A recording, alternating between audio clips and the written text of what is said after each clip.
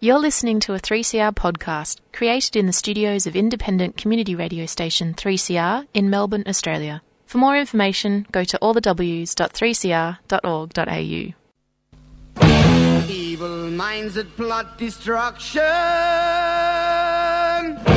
sorcerer of death's construction. In the fields of bodies burning, as the war machine keeps turning. Death and hatred to mankind, poisoning their brainwashed mind. Welcome to the Anarchist World This Week, broadcast across Australia on the National Community Radio Satellite. Listen to the Anarchist World This Week, Australia's sacred cow slaughterhouse. Listen to analysis of local, national, international events. Listen to analysis you'll never hear anywhere else.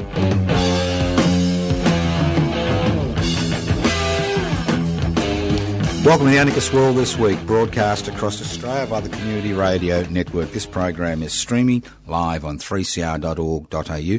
The program is podcast. You can access the podcast by going to 3cr.org.au. The program is also repeated on community radio station 3CR at 5 a.m. on Friday.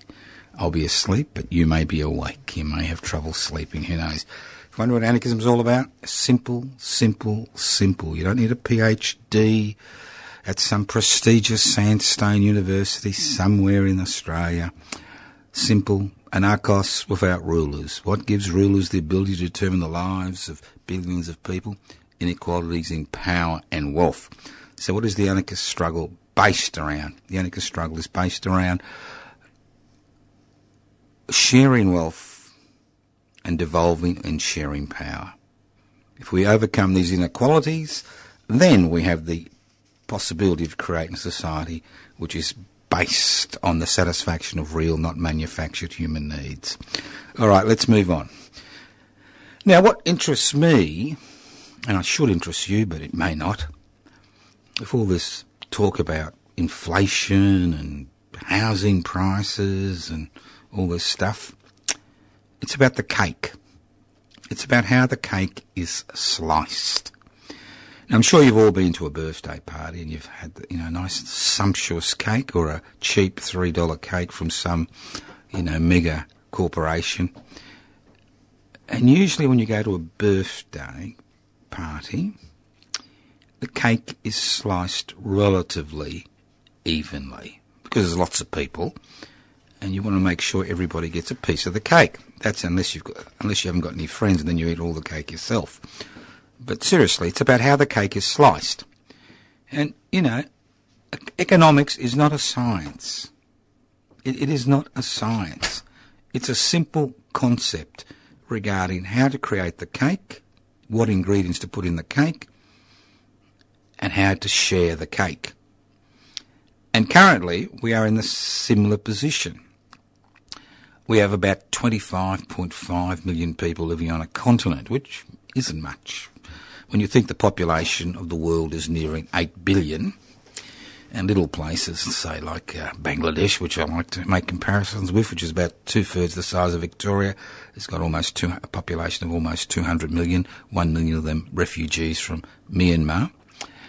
And obviously the cake there is a bit small. But in Australia, the cake is huge. It is huge. Not just in terms of size, but in terms of the ingredients. We have a relatively well-educated population. We have extraordinary amount of natural resources. We have a very small population. But unfortunately, we seem to have the ills of the world.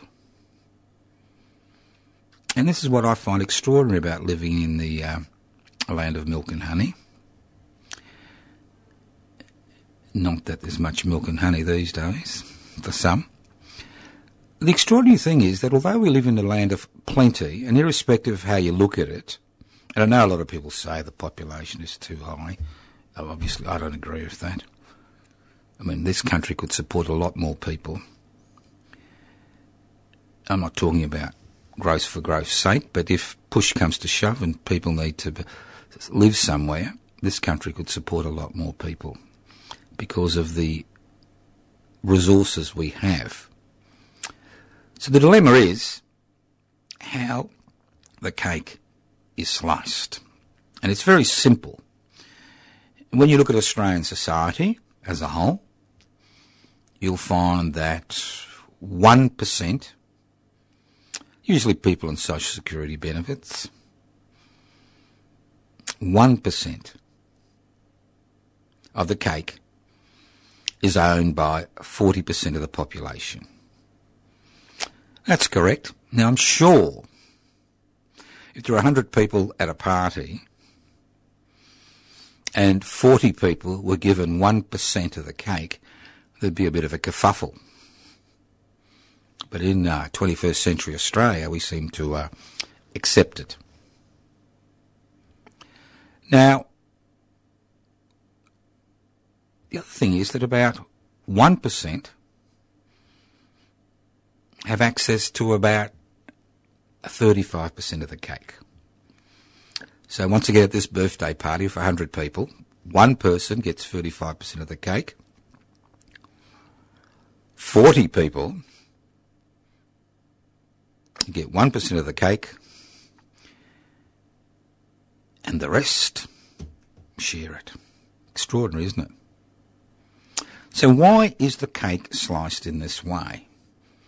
It's not because we don't have the resources to provide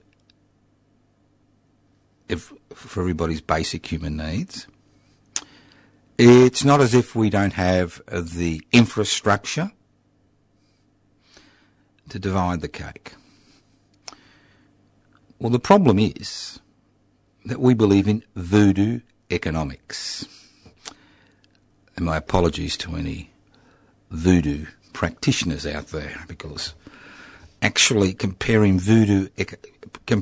capitalist economics to the voodoo beliefs and practices, I think, is a little bit cruel as far as the voodoo practitioners are concerned, because capitalist economics is an exceptionally fascinating way of ensuring that inequality continues to exist ad nauseum.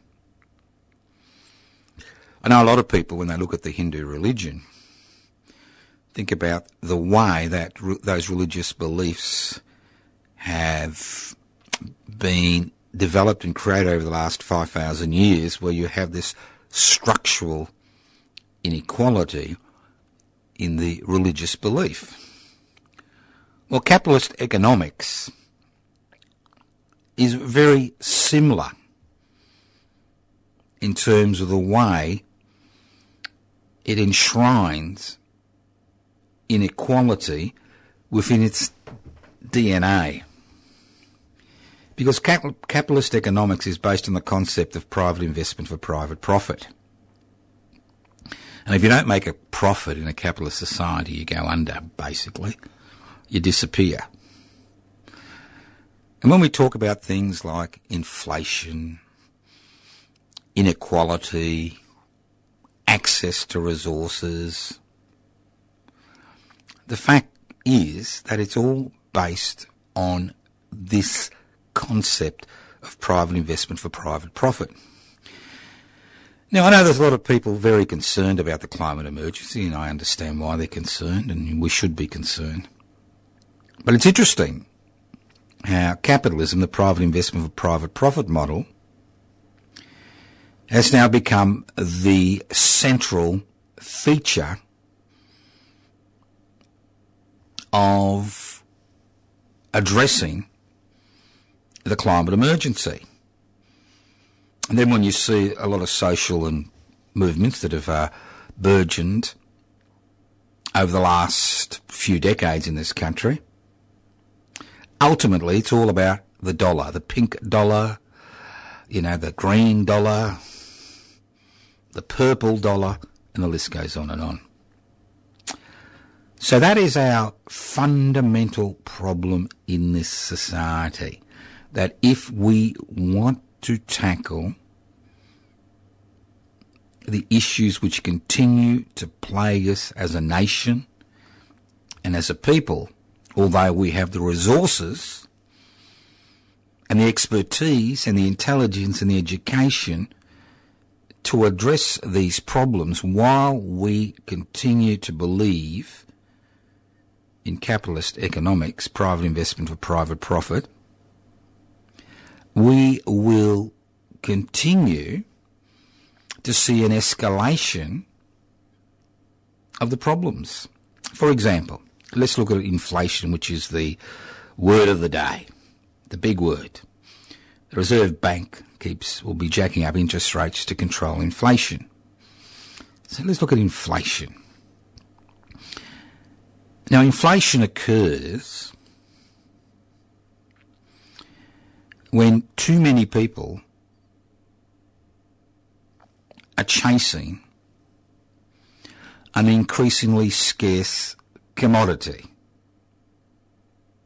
It's a little bit like being at an auction, where you've got a lot of people at the auction and the price of the house escalates beyond its real value as people battle, to win the auction. But with inflation, in order to dampen down inflation in the capitalist economic model, what you need to do is increase interest rates. By increasing interest rates, you decrease demand, you decrease inflation. Well, that's the theory. But the fact is, it doesn't work that way.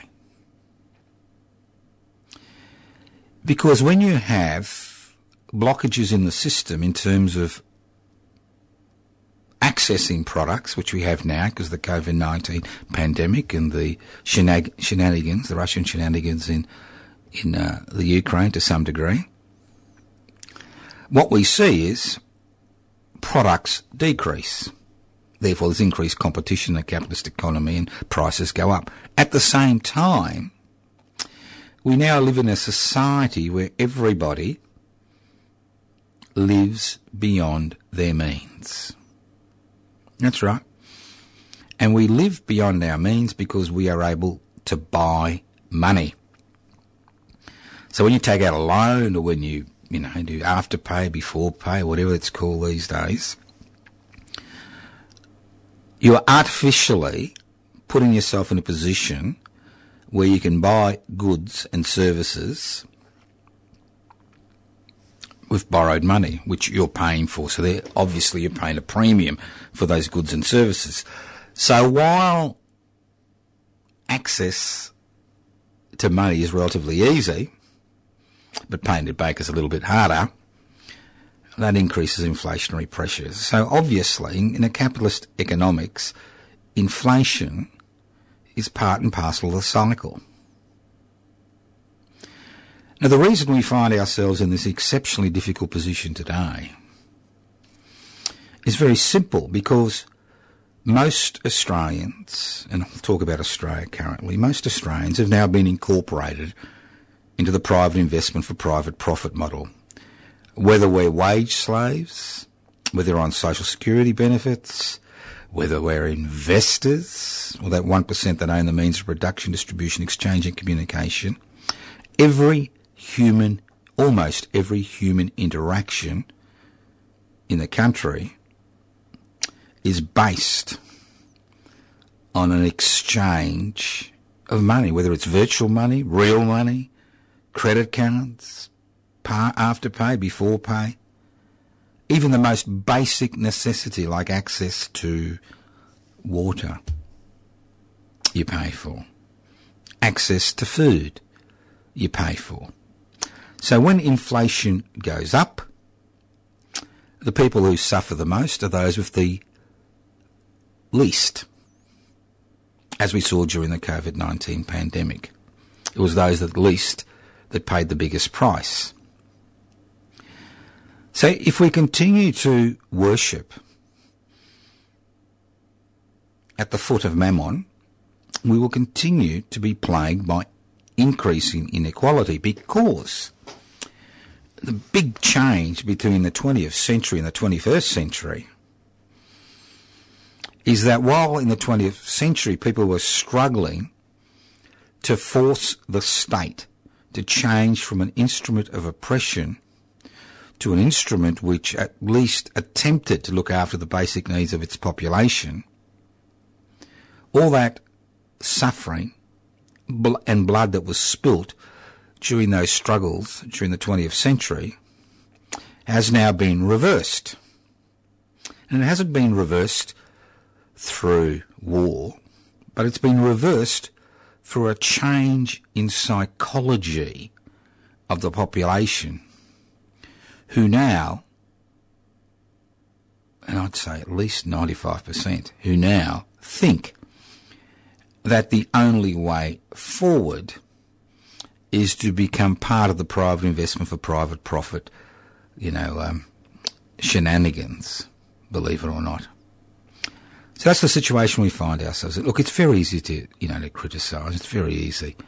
And what we found during the 21st century and the latter part of the 20th century is as the ideology changed, we saw that deregulation, that's removing rules and laws which protect people and workers from being exploited, were removed and continue to be removed. As privatisation reached extraordinary levels, and we continue to see the extraordinary levels privatisation has reached, especially in the state of Victoria, where almost everything has now been privatised under the Andrews-led Australian Labor Party. Not that the opposition would be any different. So what we've seen is public assets, which in many cases were profitable, which provided basic human services and basic human needs for the population, have now gone to the private hands. And we've all seen the results of 40 years of privatisation. The energy issues we have, the health issues, construction issues, and the issues goes on and on, the housing issues. You can all put at the foot, many of it, of the privatisation bandwagon, which has become part and parcel. We had this concept that everything that's publicly owned is bad, anything that is privately owned is good, so let's get rid of the public assets, let's get rid of this source of income for the estate, and let's put it into the private sector. The more profitable the public enterprise, the greater the clamour to privatise it.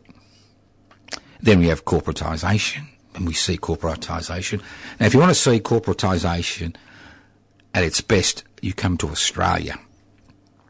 Now, even in the United States, the home of private investment for private profit, they have antitrust laws where if a particular corporation has more than a 30% monopoly on a particular facet of the economy, then they'll be forced to disinvest in that area. So there's a little bit of competition. And in many European countries, if you want to set up some corporate, brand to compete against small business, you can't, because there are laws which have gone through their particular parliamentary systems or their particular state system which protects small business from unfair competition. But in Australia, we don't have any of that. We have 3 or 4 large corporations dominate almost every aspect of our existence. And I'm not talking about publicly owned facilities. I'm talking about privately owned facilities, whether it's healthcare, whether it's food distribution, whether it's food sales, whether it's a simple thing like going to a general practice. 40% of general practices now in Australia are privately run, privately owned, are now run by 4 to 5 large companies. One particular company has over 2,000 general practices across the country. And when you think there are only 25,000 general practitioners in the country, you begin to understand the pressure they can exert on the system. And when you look at the ancillary health cares, things like radiology, pathology, you'll see 3 or 4 large corporations dominating it. You look at healthcare, you look at preschool education, every aspect of our economy is now dominated by handfuls of corporations. And then we have the old globalisation chestnut, you know. What you do is you find the lowest wage country where they've got no trade unions, no protection. You send your stuff offshore, have it manufactured offshore for a fraction of the cost and bring it back and make a handy profit. So obviously, during the last 40 years, we have seen 2 things occur, 2 very important things. And the first one is growing inequality. Growing inequality in this country, in the land of milk and honey. And the second thing we've seen is the domination of the parliamentary agenda by that small section of society that owns the means of production, distribution, exchange and communication. Obviously, now that the Liberal National Coalition is out of power and federal level, we will see reforms come into play. Reforms like the removal of the Australian Building Commission, which had extraordinary powers and where unequal laws were applied to people in the construction industry compared to the rest of the society. Now, obviously, we're supposed to be all equal under the law in this society. Obviously, we're not. If you haven't got the money to access the law, well, then you've got a problem. But we're supposed to be equal before the law. But when you have laws, as we saw with the intervention on Aboriginal communities, you know, almost 2 decades ago, and as we saw with the building construction CFMEU, you can actually see that the reforms are possible. Then there'll be reforms regarding refugees, asylum seekers. I'm sure there'll be all these reforms which will eventually be pushed through Parliament, and there'll be reforms regarding, you know, coal industry, green capitalism, the list goes on and on. But ultimately, when we look at the parliamentary agenda at the state and federal level, especially the federal level, we are not seeing legislation placed before Parliament which addresses issues of basic human need like healthcare, food security, education, recreation, and the list goes on and on. There are no major reforms because these major reforms cost. And when you have a taxation system which rewards those with the most, then there is never any resources available to deal with the basic human needs of people in this country. And that's the stumbling block. That's the huge stumbling block before us as a people. That unless we are willing to be involved in campaigns and activities and parliamentary action and whatever it takes in order to change that deregulation, privatisation, globalisation, corporatisation agenda, which is so dominant in our society, our ability to satisfy basic human needs, although we live in a resource-rich country with an educated population, will never occur. You listen to The Anarchist World This Week, broadcast across Australia via the Community Radio Network. My name's Joseph Toscano. I'm hosting today's program. Look, if you're interested, you can go to Facebook pages, Joseph Toscano, Toscano for the Public, web pages, anarchistmedia.org, PIBC, PIB, Public Interest Before Corporate Interest.net, PIBCI.net, YouTube, Public Interest Before Corporate Interest. The list goes on and on and on. It's not actually about accessing things. The struggle is really about doing things in order to create change. Now, a lot of people say to you, well, Joe, you've been around a long time. And I agree. And they say, why aren't you jaded? You know, why haven't you thrown your hat in the ring and just walked away? And I know many people who've walked away saying it's all too hard. See, but the key is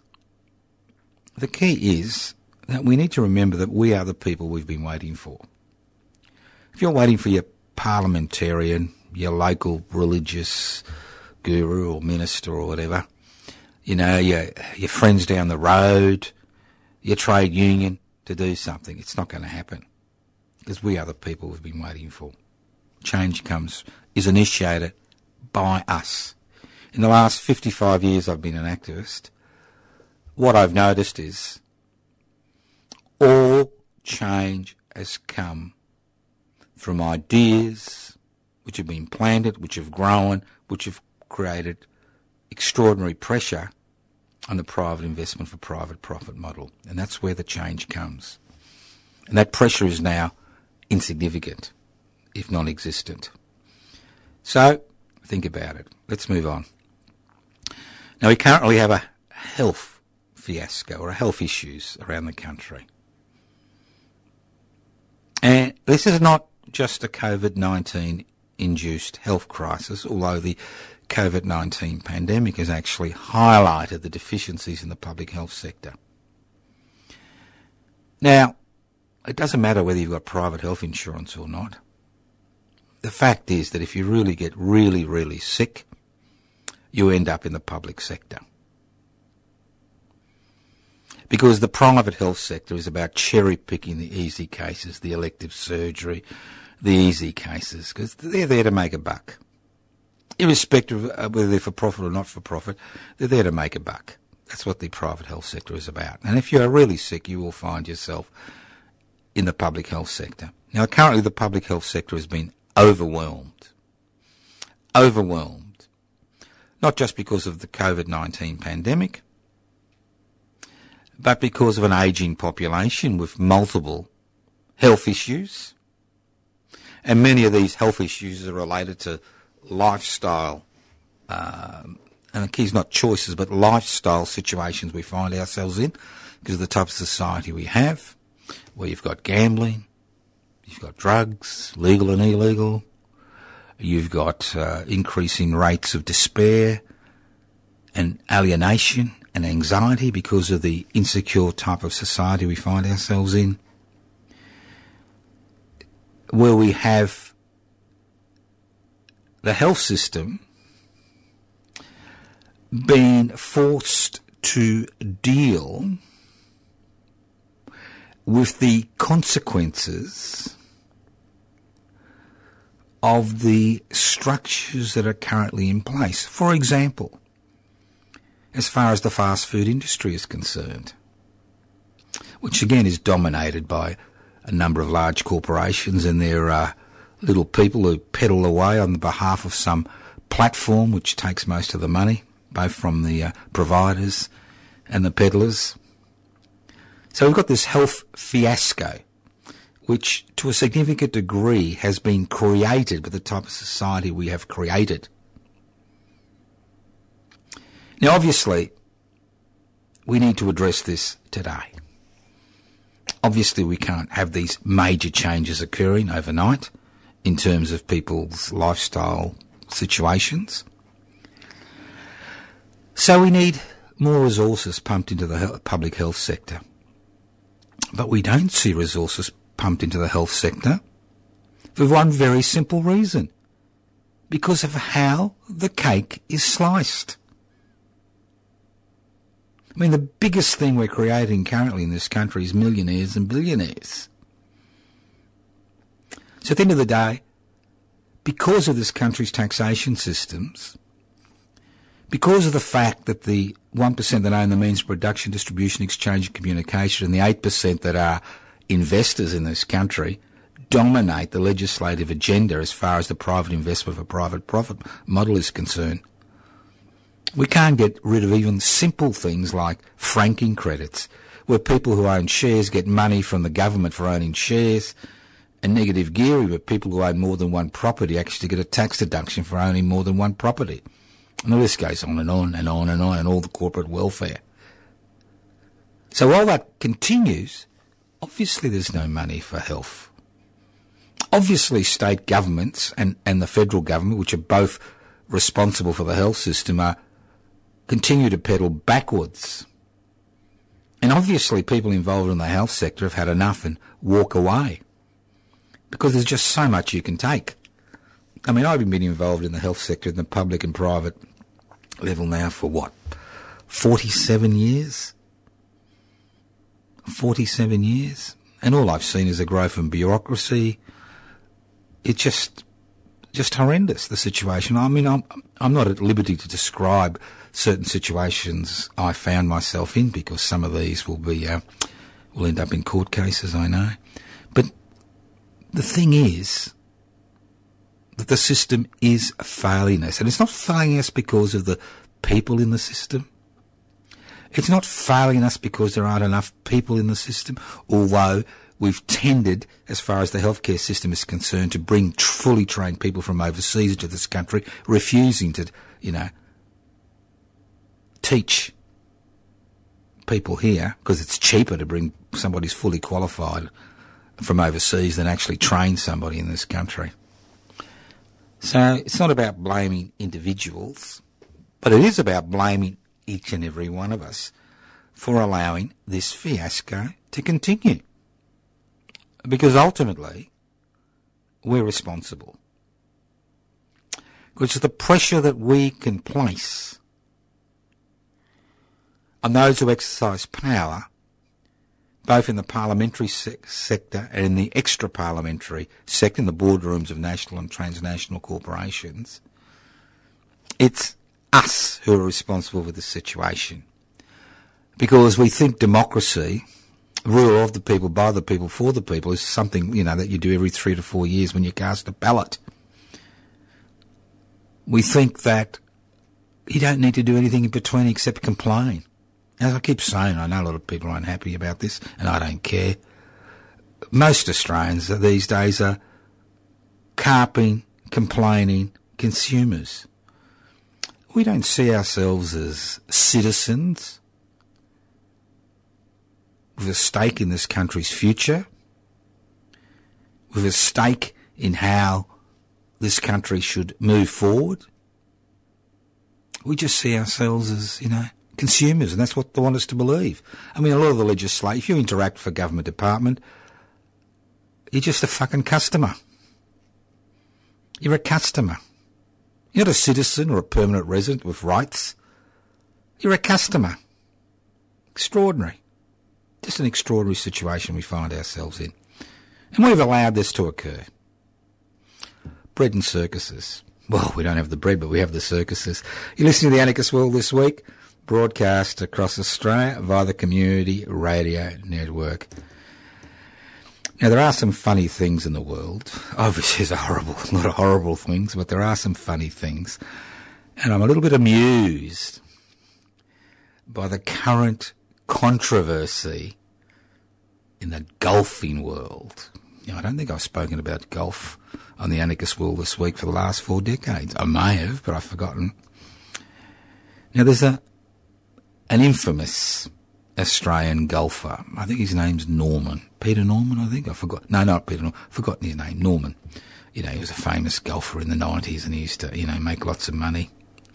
He lives in the USA, like Mr. Murdoch these days. That's where they all live. And he's formed a nice association with the Saudi feudal princes. I'm not going to use the word royal. There's nothing royal about that, those scumbags. But the Saudi princes, who've got a problem. They've got a lot of money salted away from their monopoly on oil, but as the world moves from a fossil fuel economy to a green energy economy based on, capitalism, they got a problem. They need to divest themselves or expand their the way of making money. Now, they were going to go big on tourism, but who wants to go to Saudi Arabia unless you're a Muslim and you want to, do the Hajj, I mean, why would you go to Saudi Arabia for your holiday? If you are just in the Middle East, maybe you should go to Oman. A bit more interesting than Saudi Arabia. So they're looking for ways to invest their extraordinary amount of money they've made over the decades, courtesy of the support of the US of A and the State of Israel.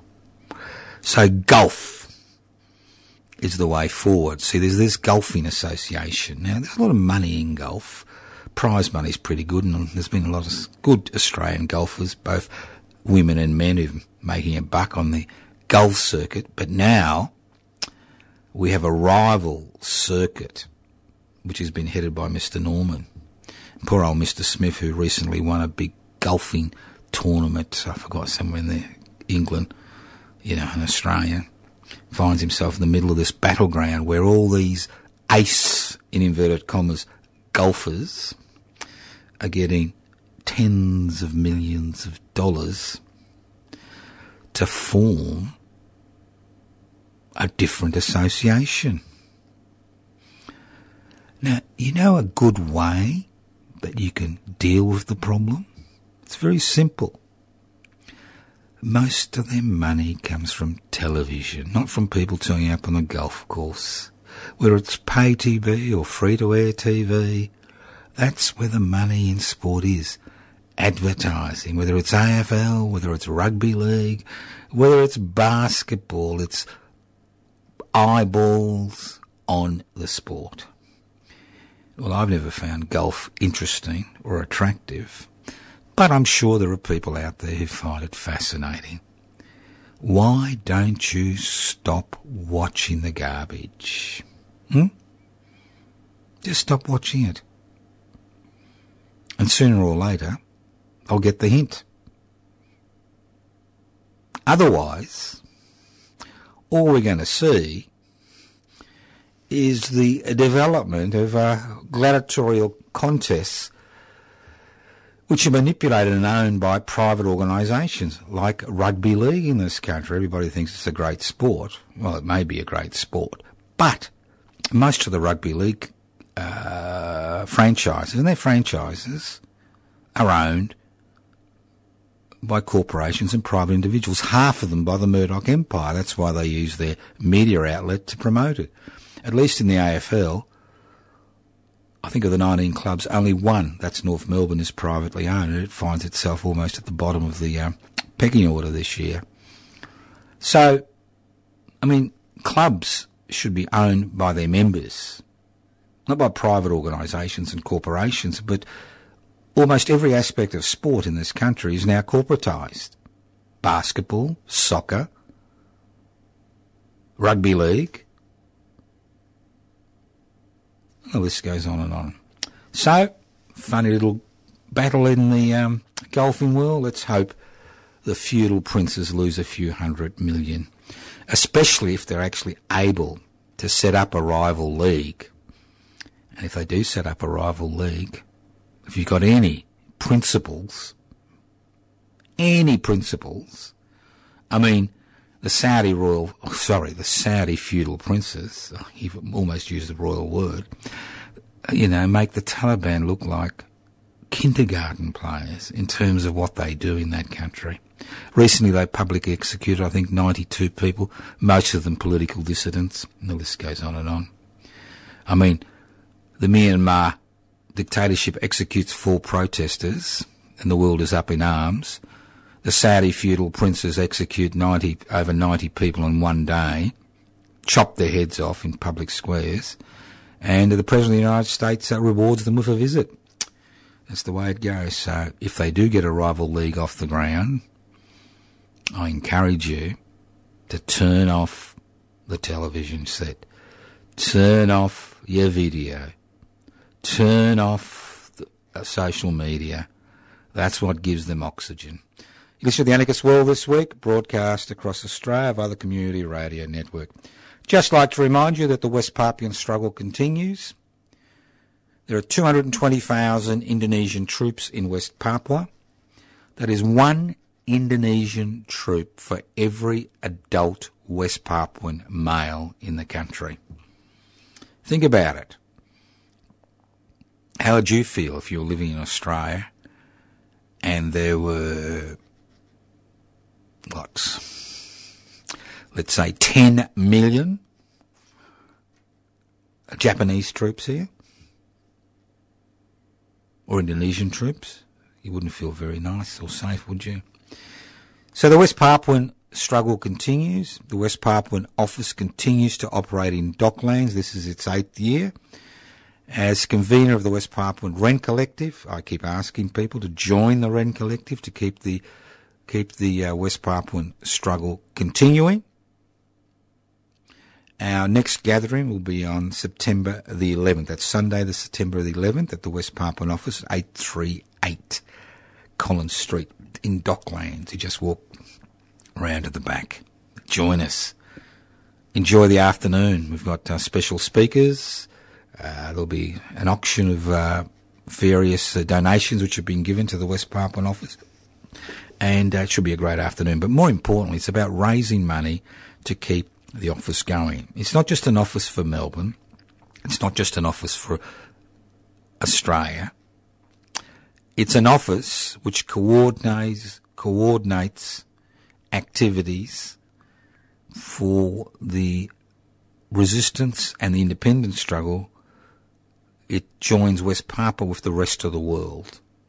It's a fundamental pivot in that struggle. And we in Melbourne, we have the honour, that's right, it is an honour, to actually keep that office going. And you'll notice that when I look at the people in the Rent Collective, and usually need about 70 to 80 people to keep the Rent Collective going. It's $30 a month, $1 a day, 1/5 of a cup of coffee a day.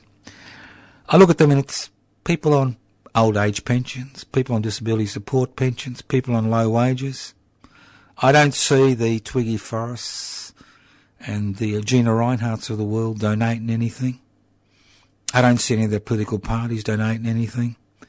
I don't actually see... it's just ordinary folk who keep that office afloat, who keep that struggle going in this country and overseas. And, people talk about atrocities in Burma or Myanmar. There are atrocities in Myanmar on a daily basis. People talk about the atrocities that the Russians are committing in the Ukraine. People talk about... They don't talk about the atrocities in Yemen, where the Saudi feudal princes with their assistance from the United States and Israeli backers are involved in a proxy war in Yemen, which has caused the deaths of tens of thousands of people over the last 3 to 4 years. And more importantly, we don't hear about the struggle in West Papua, the independent struggle that has been going on for over 60 years, where there's over 200,000 Indonesian troops, which I think is about 1/5 of the Indonesian armed forces, or even a quarter, based in this small place. It's just extraordinary. Extraordinary. We don't hear about it. It's not discussion. People get killed every day. People disappear. People are summarily executed. People are jailed for raising a flag, the West Papuan independence flag. It's not an issue, is it, in Australia? It doesn't really matter, does it? It's only 67 kilometres off our shores, but we're happy to, assist the Ukrainians in their war against the Russians. But when it comes to West Papua, we don't even mention them. Listen to the Anarchist World this week, broadcast across Australia via the Community Radio Network. All right, let's move on. A little plot. Or a little plan. Now, last week I spoke about Don Quixote and windmills and, sails in tatters and all that stuff. Now, look, if you think there's a revolution around the corner in Australia, there's no revolution around the corner, all right? It's not there. It's not going to happen. So when you look at the struggle to introduce anarchist principles, that's access to power and wealth, you need to be able to use every legal means available to you. And parliamentary elections at the local, state and federal level provide a mechanism via which to create some type of discussion regarding a change in policy direction. Now, the Victorian Parliament will have state elections at the end of the year. Sorry, at the end of November. And obviously the people are gearing up for these elections. Now, there are people who think the elections are a waste of time, and there are people who think they're not. And in terms of the type of policies that are introduced and how it helps or hinders people, obviously there are differences between political parties. Now, the Victorian Labor Party, under the leadership of Mr. Daniel Andrews, who is a professional politician, who really hasn't had a job apart from being the member for Mulgrave and Premier now for over 25 years. Not Premier, but member for Mulgrave. The thing is, we've got these professionals who have embarked on this course of construction for construction's sake. And what we have is all these multinational corporations and locally based corporations in the construction industry who are making hay. And if you look at many of the so-called developments, and obviously if you travel anywhere in Victoria, especially Melbourne, you'll be confronted with construction. You'll find it's what I call gold-plated construction. What that means is that resources have been poured in construction projects which maximise profits of the corporate people who, the corporations which own these particular companies who've landed these beautiful public contracts. Now, we're told it's all about employment, but obviously it's not totally about employment. Ultimately, it's about profitability. At the same time, we have seen the government at the state level, and state governments do have power, and if you don't think they have power, just look at what happened during the height of the COVID-19 pandemic when there was no vaccination available, the type of powers that they were able to exercise legally, constitutionally. We seem to have forgotten about basic human needs. Things like food security. When you're stepping over homeless people in the city and you see all these private charities which have been set up to provide food security for Victorians, and the fact that, 1 in 10 Victorians goes to bed hungry, you think to yourself, where am I living? Where are the policies regarding food security? Then we look at the housing sector, the escalating prices in the housing sector, because there's no competition between the public and private sector. You think to yourself, where is the push for public housing? For years we've been involved in protests, and other people have been involved in protests in public housing. We just shut it aside. At the last state election, we put enough pressure to force the Andrews-led government to promise to build about 1,000 public housing. Never did. It all goes to the private sector, to the community, social, affordable housing sector, which are privately owned. I'm sure there's nice people in those organisations. Privately owned, private profit, same thing. Public health, we spoke about that before. Public health is a state and a federal responsibility. If you ring up 000 in an emergency, and obviously most people ring up 000, it's not a life emergency, but sometimes it is, maybe 1 in 10 calls, and you've got to wait a minute and a half to be connected to somebody answering the phone. It's an issue, isn't it? Or if you've got ambulances stuck outside public hospitals for hours and hours and hours because there's no beds in the accident emergency department, it's an issue. Then you've got things like education. Now, obviously, which fees at around, $40,000 a year. Well, I think it's a term in some of these private schools. there never seems to be any money or resources for public education. And you've got the concept of recreation. You know, everybody deserves a holiday. But do people get a holiday in this country? Well, many never do and never will. So what's the Toscane for Mulgrave campaign? Now, we were hoping to have public interest before corporate interest registered as a state-based political party in Victoria, but unfortunately we've run out of time. We haven't got the numbers. So the idea of this campaign is to raise policies, important policies regarding food security, public housing, public health, public education and recreation. So what do we suggest? And these are policies. Food security. Every adult on a social security benefit in Victoria, and that's over 33% of people in Victoria, receives a $150 food voucher per month. And each dependent child receives a $75 food voucher per month. But it's to be spent not in the corporate sector, but to be spent in state-registered micro and small food businesses, restaurants, takeaway, bakeries, butchers, grocery stores. Cut out the corporations out of it. This is a policy which assists people with food security and assists the small business sector. Public housing should become a priority in Victoria. $8 billion will be raised in sales tax on housing. Half of that at least should be used for public housing every year. You could house 100,000 Victorians in public housing every year.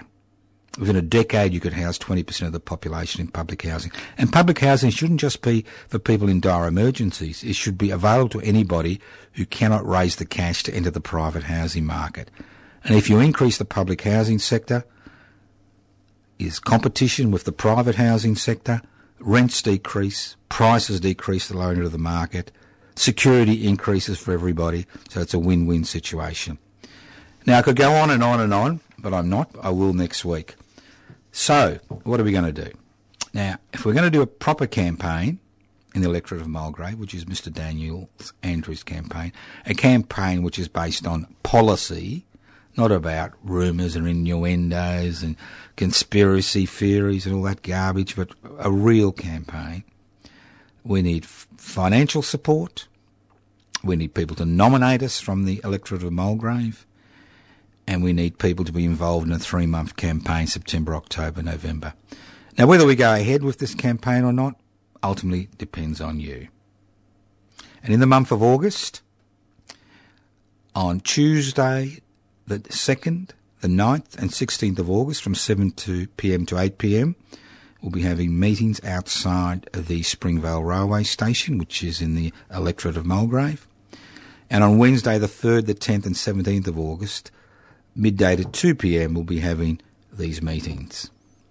So, if you go to the website, if you go to the Facebook page, Joseph Toscane, for the public, all that material will be there. So, join us next Tuesday, if you live in Melbourne, 7 p.m. to 8 p.m, Springvale Railway Station, south side.